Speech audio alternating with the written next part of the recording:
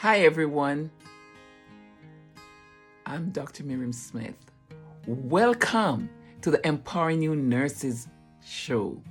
I'm excited that you are here today. I appreciate your presence. In today's episode, we'll be talking about the stethoscope, the anatomy of the stethoscope. And you might ask me why.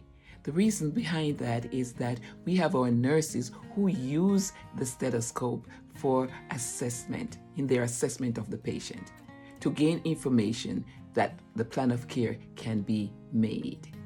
And so we go straight at this time into the anatomy of the stethoscope. Now, the anatomy of the stethoscope. Here, these are the earpieces. Here, this metallic part here is known as the ear tube.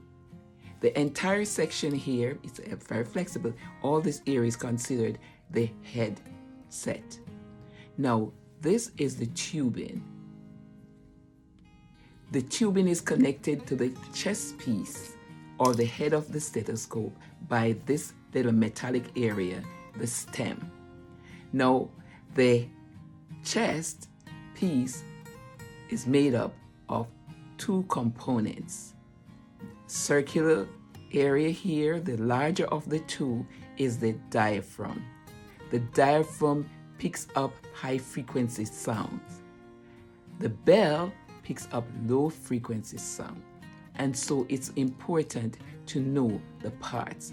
And when you're doing your assessment, to use the appropriate area to make your assessment, to get your findings, to make your care plan. All right?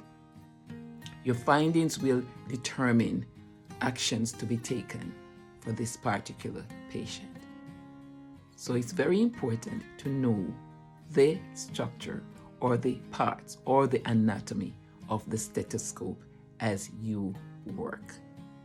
Now, if this has been of any help to you, I want you to subscribe. You can follow me on Instagram, Facebook, YouTube, and Podcast Mirror for further information. And if you do have topics that you would like to discuss, you may do so. You can also make a comment. If you would like a topic for us to discuss, we can do so. So let me know. It's great to have you here. And let me just remind you that this month, March, is Women's Month. And you are great, you are phenomenal, you are amazing, and we thank you for the work that you do.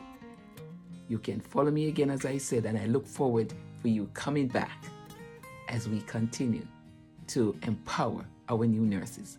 As our nurses gain more experiences, they'll be able to advocate for the patient, they'll be able to render high quality nursing care. Thank you. I'm Dr. Miriam Smith. For further information, and if you do have topics that you'd like to discuss, you may do so. It's a pleasure working with you, sharing and imparting the knowledge.